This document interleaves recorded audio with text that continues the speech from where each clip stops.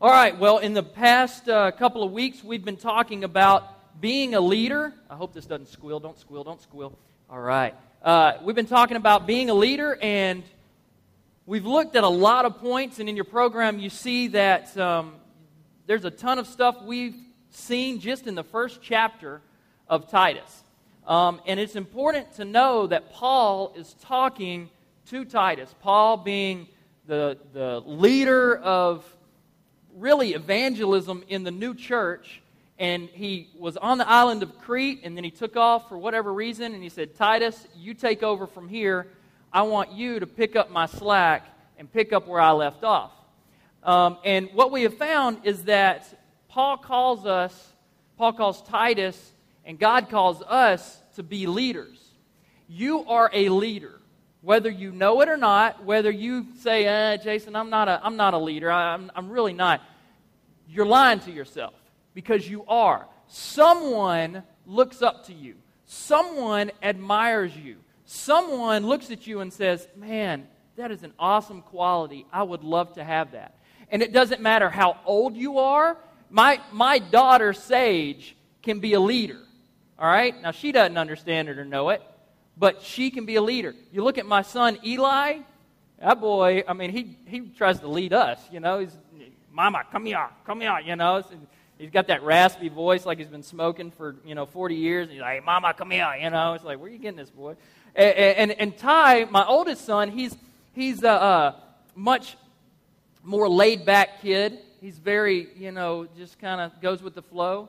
And Eli bosses him around a lot of times. But what happens is Ty has different leadership qualities of his own. And sometimes when those leadership qualities come out, he'll stand up to Eli and he'll go, no, And so it's really funny to see, even at that age, these leadership qualities that come out in people and in children. And so you need to understand, you are a leader. You are not a leader because, you want people to look at you. You are a leader, and God has made you a leader so that people can look through you, so that people can see you, but when they see you, they see Christ. You are not a leader because of who you are, but because of who God has made you. Everybody with me? Does that make sense? Because this is important. You at some point made a choice to follow Jesus Christ, and the choice to surrender your life is probably one of the greatest leadership decisions that you can ever make. It's one thing for somebody to step up and say, I want to do it my way. It's another thing for someone to step up and say, I'm going to surrender and sacrifice my life for a cause that is greater than anything else. I'm going to surrender my life for the cause and the work of Jesus Christ. Everybody with me so far? So last week we looked at how leaders, if you are a leader, you have to confront sin. And, it's kind of one of those deals where when you're in that situation, it really defines your leadership. You can be confronted with sin, and you can be in a group, and everybody will be looking at you, whether they're directly looking at you or not. They're wondering how you will react because you have a relationship with your Heavenly Father. This is a moment in leadership that will make or break leadership in people's eyes for you. Does that make sense? It is a critical, pivotal point in leadership. So you must confront sin. That's what we talked about last week. This past week, we lost a really incredible leader in John Wooden. Y'all know who John Wooden is? John Wooden was one of the greatest basketball coaches and players of all time. He coached until 1975. That was before I was even born. All right? But he became known more for being an incredible leader than anything else. He wrote this book, and he actually has this big pyramid of leadership, and, it's really confusing when you look at it. You're like, I'm like, I can't keep up with this. I'll just follow Jesus and let him lead me. How about that?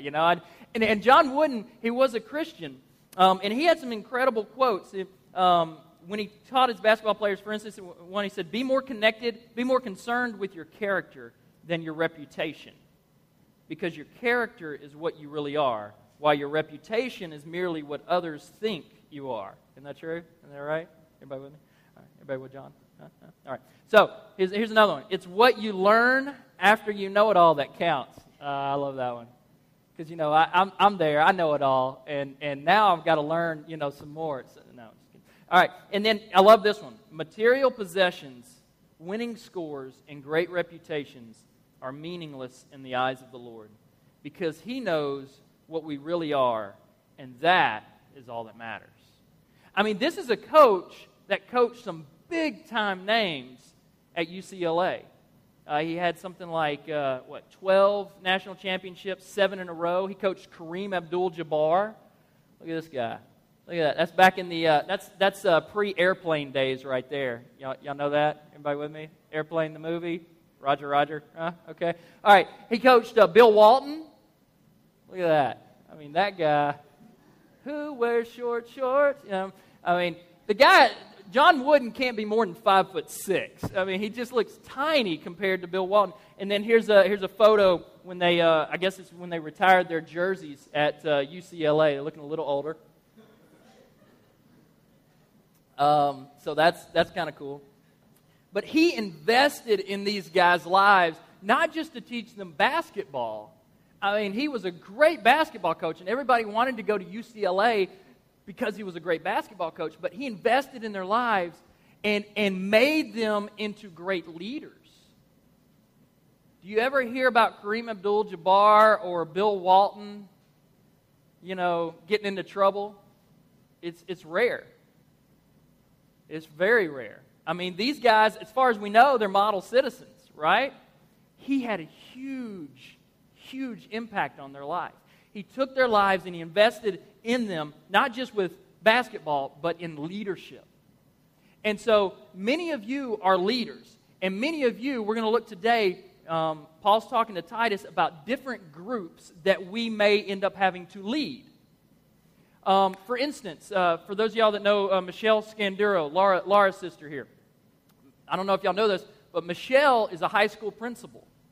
She doesn't act like it when she comes to church, like you would think of. My high school principal was like, I'm going to kill you. He just gave me the look like, I was like, you run away from him. But Michelle, I don't know what she's like at school, but she doesn't seem like a high school principal. But as a high school principal, you've got a lot of groups that you're over. She still teaches a couple of classes, right? She's got a couple of classes, so she's got some high school kids that she's leading. And these girls really look up to her. It's incredible. We meet people, and we know, my wife and I know some of these girls that have been under her leadership and in her classes, and they just admire her. But it's not just that. She's also in charge of the teachers. All these high school teachers, younger, older, she has to lead them and teach them in many ways. And that's tough. That's really hard, especially when you got one of those teachers that's got tenure and, he or she's like, I know how it's done. And I'm not saying that this is how it works. I haven't heard any stories. But, you just think someone like that who's been there forever, they just, she's got to teach these people. Not only that, but she's got to teach and kind of train and coach the parents themselves. If these kids get in trouble, she's got to be the one to break the news to them that, hey, your kid's a thug, We need to do something about this. Hey, we're going to have to kick your kid out because he's continually being a thug, that kind of thing. But it's not just bad stuff, it's good stuff too. Some of these parents really admire her. There are different groups that she is in leadership. When I was a youth pastor, which was just a few years stint until I got completely worn out, I ran out of energy. But when I was a youth pastor, I learned real quick that 75% of my ministry was to the parents of the children, the parents of the kids, and not to the kids themselves. I saw the kids at lunch. I saw the kids when they came to church, when we had, groups that we invested in. I saw the parents all the time. I'm out at the grocery store. I'm driving down the road. It was a small town, Hope, Arkansas, childhood home of Bill Clinton. You pass by it every day. I'm like, hey, Bill. He didn't live there. They just made him use him. Anyway, so I'm just driving down the road, and people are like honking at me, wanting me to pull over, just to talk. And I'm investing in these parents. I'm wondering if they've got a shotgun. They're going to hurt me, but I'm investing in these parents it seems like more than I was investing in their kids. And there are different groups that you're going to realize in your life that you are going to minister to. And different groups call for different leaders. Different groups call for different leadership styles. And Paul's going to address this in the next few verses. If you have your Bibles, go ahead and turn to Titus chapter 2. Titus chapter 2. Titus is a small book to the right of 1st and 2nd Timothy, to the left of Philemon or Hebrews. So if you find either one of those, hang a left. But we're going to jump in. If you need a Bible, we've got some in the back as well. So feel free to hop up. We're laid back. Hop up and grab one. All right, verse 1 of chapter 2. Verse 1 of chapter 2. We've just come off of this paragraph where Paul is talking about people who are, they're thugs. We'll call them that, all right? They're people who are trying to get into the church. They're people who are worming their way into the church and causing problems. And so Paul is telling Titus now in verse 1, he says, you must teach what is in accord with sound doctrine. Don't be like these other people. You teach what's in accord with sound doctrine. Titus must teach, Titus must lead with sound doctrine. Now, what does sound doctrine mean? It means something that gives you stability spiritually. This is sound doctrine right here. Now, Titus didn't have a book that he could put together. He had the Old Testament, maybe a little bit of New Testament stuff, but probably not.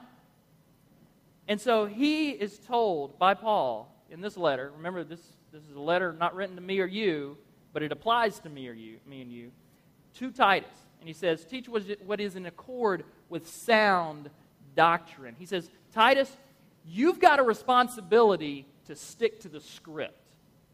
Don't start wavering. I didn't leave you here so you could go off on your own. You stick to the script. Y'all know how modern movies and TV shows are done nowadays? They give an actor a script, and it's only the lines of that actor and the actor or character that they are interacting with. They don't have the whole story. They don't know the whole story, so that everything can be kept a secret and that kind of thing. And Paul is telling Titus to do the same thing. Here's what you are to do. God's got the master plan. He's got the master script. We don't know how things are going to work out specifically. Here's what we do know. In the end, God wins. That's good, right? Let's be on the winning side. Nobody wants to be a loser. All right? So, in the end, God wins. God's got the master script. Here are your lines, Titus. You stick to sound doctrine. You stick to what you know. Now listen, Titus had influence. Paul left him. He had influence, and that's one of the reasons Paul left him. You have influence as well. Think about this. Who is it in your life that you have influence over? And I'm not talking about like you can kick them around or anything like that. I'm not talking about a brother or sister. I'm talking about someone that looks up to you, that admires you. Who is it that you have influence over? Because if you have influence, you have a responsibility. And that responsibility is your first point. It is a leader invests in others. You are a leader. You are to invest in others. Jesus invested everything he had in myself, in you, in his boys, the 12 disciples. He invested it all. He left nothing on the table. He just said, this is everything I am. I'm pouring it all into you. And then when he died on the cross, he said, listen, this is really everything I am. He invested everything in you. And so we have to invest in others. We have to imitate him and say, okay, who is it that I need to invest in? My little brother, my little sister. Who is it? Friends, family, coworkers, neighbors. Who are you investing in? Because as a leader, you need to invest in others. Verse 2, teach the older men to be temperate. Teach the older men to be temperate. This word in Greek is kind of like a word like clear-headed. Okay? Teach the older men to be temperate, worthy of respect, self-controlled, and sound in faith, in love, and in endurance. Older men are to be a model of holiness. Older men are, and tell me if this is not true. Is it not that older men, when they have these characteristics, they can lead anyone? Anyone looks up to older men. I mean, am I wrong? I mean, it's like you can look up to older guys and say, man, my grandfather is about to turn 60. Or no, he's about to turn 80. And he's about to have his 60th. Yeah, y'all are doing the math. You're like, whoa, hey. My grandfather's about to turn 80, and he's about to have his 60th wedding anniversary on the same weekend at the end of July. Really incredible. And he has been through some stuff in his life. He was the second sibling out of 5, and he and his older sister raised his siblings because his mother died at an early age, and his father was, he was an alcoholic, and he was gone most of the time. I mean, years at a time, and then all of a sudden he'd show up. So his older sister took care of the kids while he went to school, or she went to school. Everybody went to school, but he would go to school, and then he would go to football practice, and then he would work at a auto repair shop till late at night, and then he would come home, and he would do whatever needed to be done to help take care of the kids, and then he would do homework if he had homework. I don't think they had a whole lot of homework back then, but that's what he did. That was his day. And that's pretty tough. And he did that until he went off and got married to my grandmother. They really eloped. They lived in Mississippi at the time and jetted off to Alabama. And they eloped and then lived in Birmingham. And it's a great story, except that you think, okay, everything's going to be great now. He started working as a repo man. Well, this is a rough job. Y'all ever seen Repo Man? And this is back in the old days when, you can't just call up the cops on your cell phone. This is, you go to repo the car, and when the guy comes out and meets you with, a weapon of some sort, you're on your own. And he had to do this several times. My dad was with him one time, and I don't know if I'm supposed to share it. Anyway, but my dad was with him one time, and he said he took a guy down with a gun like it was nothing. So I don't mess with my grandfather. I mean, he's older, he's 80, but man, I still think he could take me down. He had a rough job for about 10 years. And then he got on with GM and started working in the admin department. And then they started GMAC, the insurance side, and he worked for GMAC for 35 years. He's been retired now for about 15, 20 years. Now he goes down to the largest basement workshop you've ever seen in your life. It is 2,000 square feet of man heaven. I mean, it is unbelievable. He has all these old tools, these things that are handheld, run on batteries now. He's got them where they're this big and this tall, and he's got 4 or 5 different motors just in case they go out because they don't make them anymore. This is his life now. And when I look at him, and I know what he's gone through, and I see his character, and I see his personality, I attribute these things to him. These temperate, clear-headedness, this respect, he's self-controlled, he's sound in faith, in love, and in endurance. I see my grandfather, and I see someone who represents these things very, very well. Now, when you look at older people like this, you think, well, time seems to be the key factor with older people, right? The older you live, the more time you've got to experience things and learn. But that's only part of the picture. Because what it really is, and the background to older people, men or women, learning, is that someone has invested in them. My grandfather had several men that invested in him. And by the time my father and his sisters were in their teenage years, my grandfather was getting serious about a relationship with Christ. He had always been a follower of God, but it was time for him to get serious about a relationship with Christ.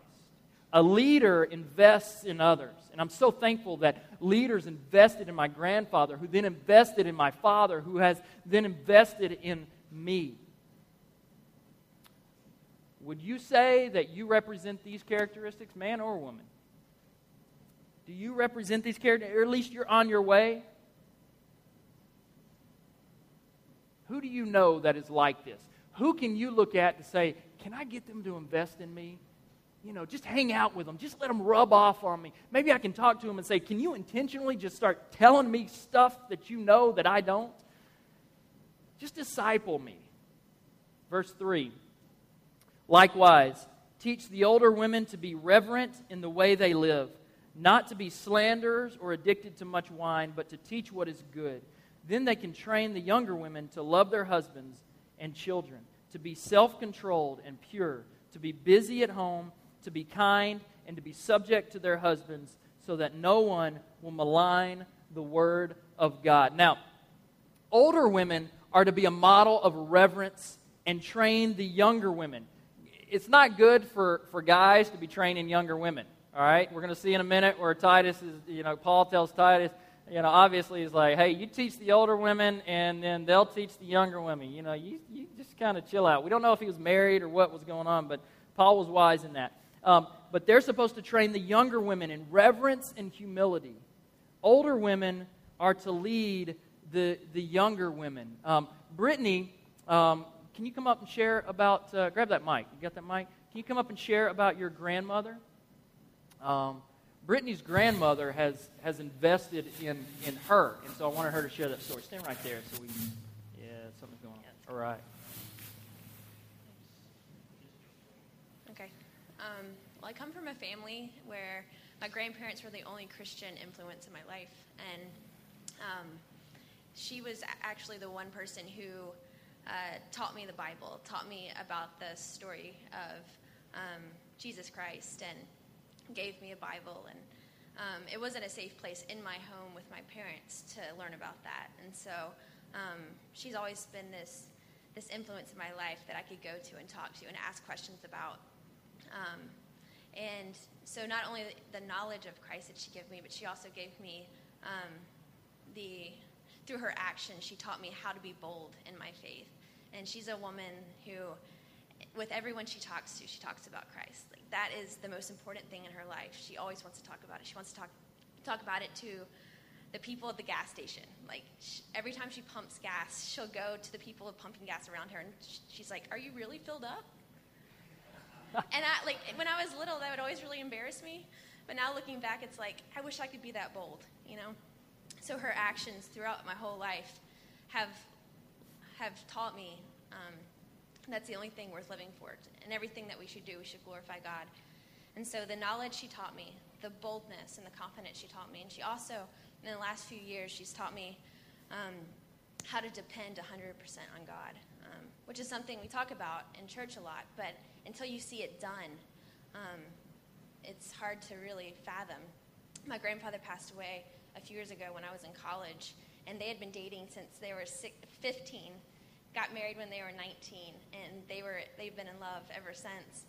And so to lose her best friend and this man who's been on the journey of learning about Christ together, and to see how she used it to glorify God has been such an influence on my life currently. And she's used it to teach others, and she just recently started working for hospice so she could teach other people who are in a place of loneliness. And a lot of people, when they die or when they're dying, they become more spiritual, or they have more questions, or they haven't been living for Christ, and then they have these questions of, well, what's going to happen now? And so because she's had such a powerful experience with death, she now can share that with other people and just answer their questions, because she has such a great foundation of knowledge that she can be there for a lot of different people. And so in my life, she's been that for me in a family where it hasn't been very comfortable to go to anyone except for her. So anyway, she's one of my best friends. I talk to her every day. And all right, y'all give Brittany a round of applause. Thank you, Brittany. That's great. Thank you for sharing about your grandmother. And I knew that, and I met her grandmother, and she's a sweet lady. What you would notice about her grandmother is her grandmother's not the things that you see Paul pointing out here. She doesn't seem to be a slanderous or gossipy type of lady. She doesn't seem to be a drunk. You know what I'm saying? Or addicted to much wine. Of course, I only met her once, but hearing from Brittany, I think we can pretty much be assured of that. And so Paul points out these things. He says, teach them what is good. Then they can train the younger women to love their husbands, to be self-controlled and pure, to be busy at home, to be kind, and be subject to their husbands so that no one will malign the word of God. Now, here's the problem in the Cretan culture. The island of Crete, the Cretans, which is where the word comes from, they're just, I'm using the word thug a lot today. They're thugs. I mean, we saw last week how they're lazy, they're gluttons, they're drunks. I mean, they're just boneheads. You know what I'm saying? You're just like, man. And Paul is pointing out to Titus to tell these older women, you need to teach them how to run a household because they don't have the models to do so correctly in a Christian life. He's not coming out and saying, oh, you know, they need to be subject to their husbands and slaves to their husbands. That's not what he's getting at. He's pointing out, you need to help them understand how to be a mother, how to be a wife, and be a Christian at the same time. How those things are not separate, how they are one and the same.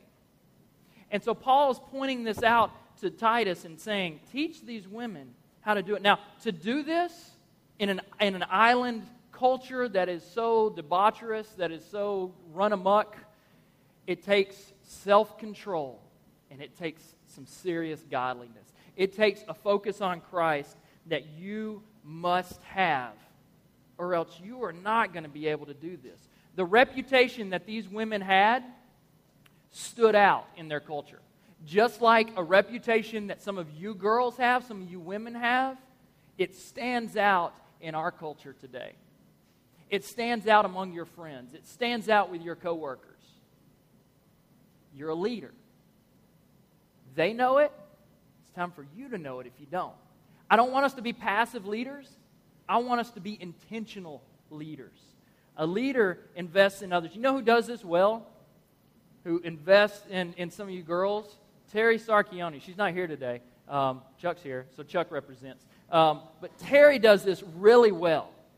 She does. I mean, she's invested in some of you girls. She takes some of you out to lunch. You know, I mean, she does just an incredible job. My wife, she does an incredible job. I don't know what y'all talk about, but I mean, she loves just going out. You know, she may just be trying to get lunch and get away from the kids, but whatever. She's investing. You know, she just loves hanging out with you girls and investing in you guys.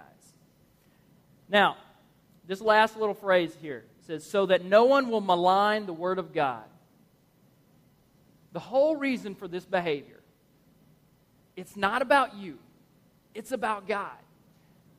We're not doing this and we're not living the way we live so that we can make ourselves look good. It is for Jesus Christ to make Him look good. So when people look at you, they look through you and they see Jesus. This is the thing that people see most. When people are gossips and addicts, they tear God's name down. If you are a Christian and you're a gossip and an addict, you need to quit. Stop. Start praying. All right? Start getting rid of that behavior. Let the Holy Spirit purge that from you. But listen, because here's what it does. It tears His name down. But if you have some of these qualities, this self-control, this purity, this submission, then it represents God correctly. And I'm not talking about ladies. I'm talking for all of us. For me, for you, all of these things represents God correctly. Verse 6, similarly, encourage the young men to be self-controlled. In everything, set an example for them. Set an example by doing what is good. So he's talking to Titus. Titus, we think Titus is a pretty young man. We don't think he's married. We don't know. He could be. Titus, it's your job to set an example for these guys. You need to step up and show them how to live.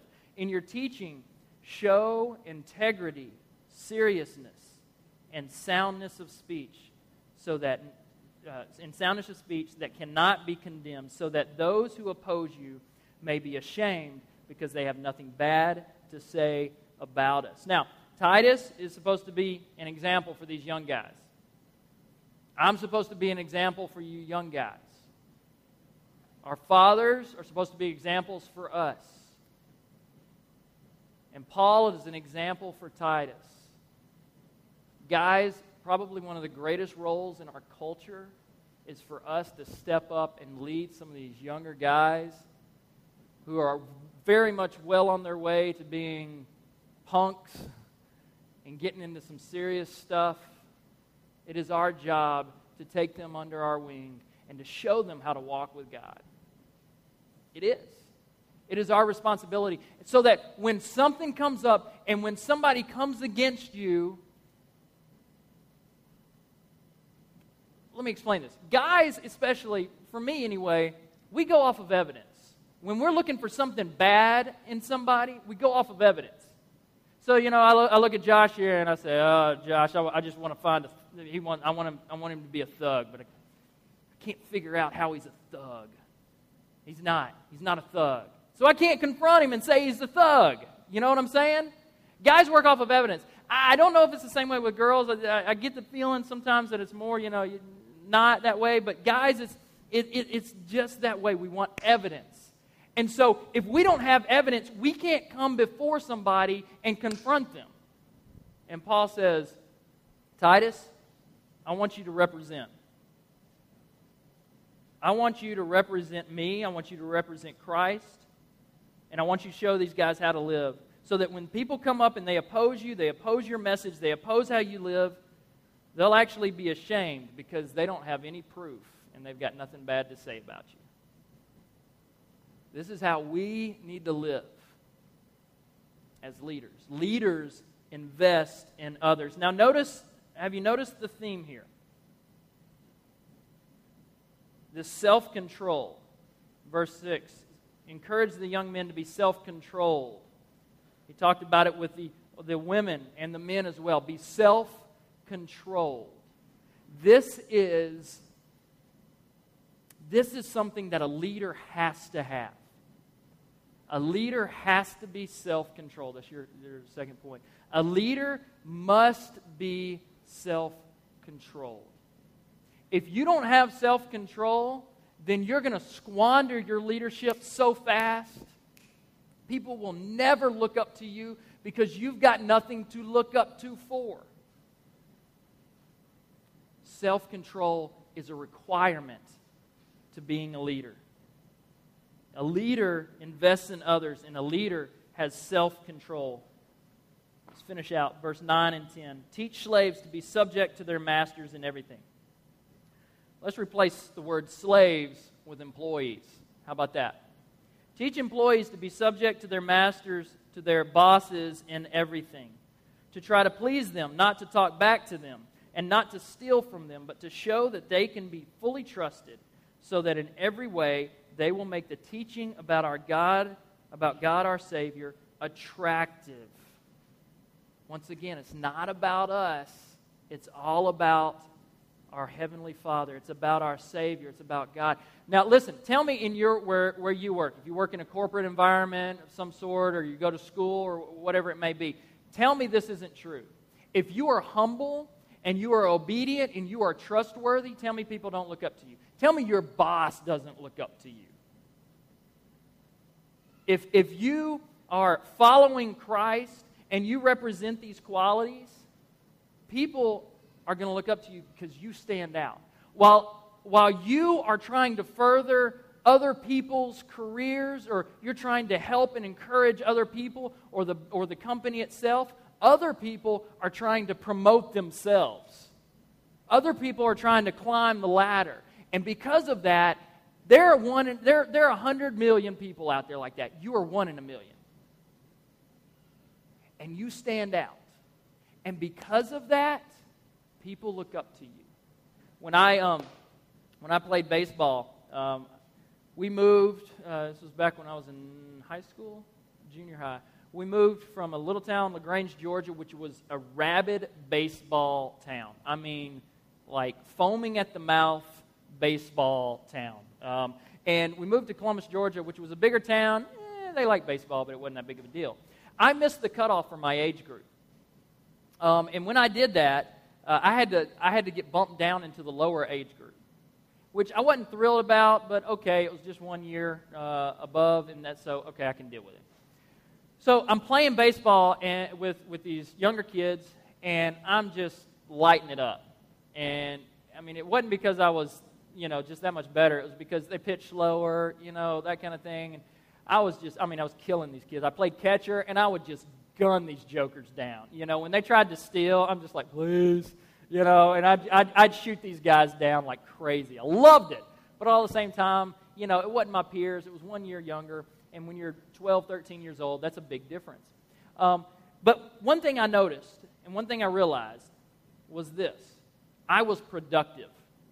My team won the championship. I was the MVP. Whoop-de-doo, it was great. It would have been greater if it had been with my peers, but I took it. It was nice. Pizza afterwards, cool. And so I noticed that all of the guys looked up to me. It didn't have anything to do with how I acted or what I did. I mean, I wasn't a punk or anything like that. But it had to do with the fact that I produced. And it had to do with the fact that I cared about my teammates. And when I had a good hit, we were all high-fiving. And when they got a good hit, we were all high-fiving. It wasn't about me. It was about the team. And because I was productive, and because I played team first, at least I think I did, people looked up to me. These other kids looked up to me. And so it was really, when I look back, it was one of the greatest seasons of my baseball career, which ended tragically in high school. But listen, you need to understand. As an employee, your employer is looking up to you. And listen, you are leading your employer. When you are productive and you are humble, you have the ability to share Christ, and they will listen to you.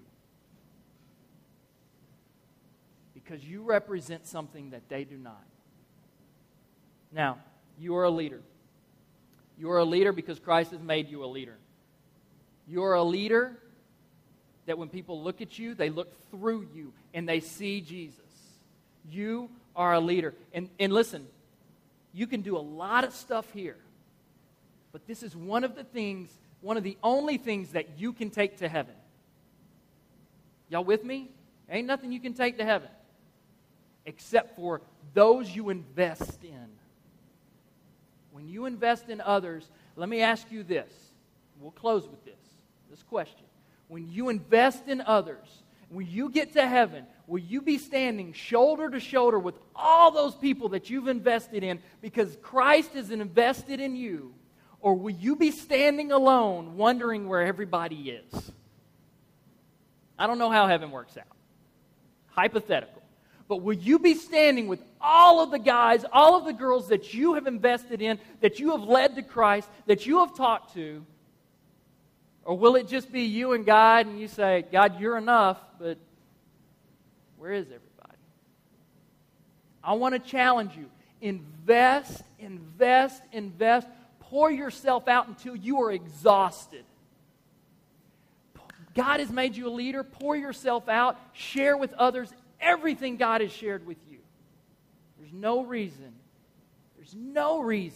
that we need to let it die with us.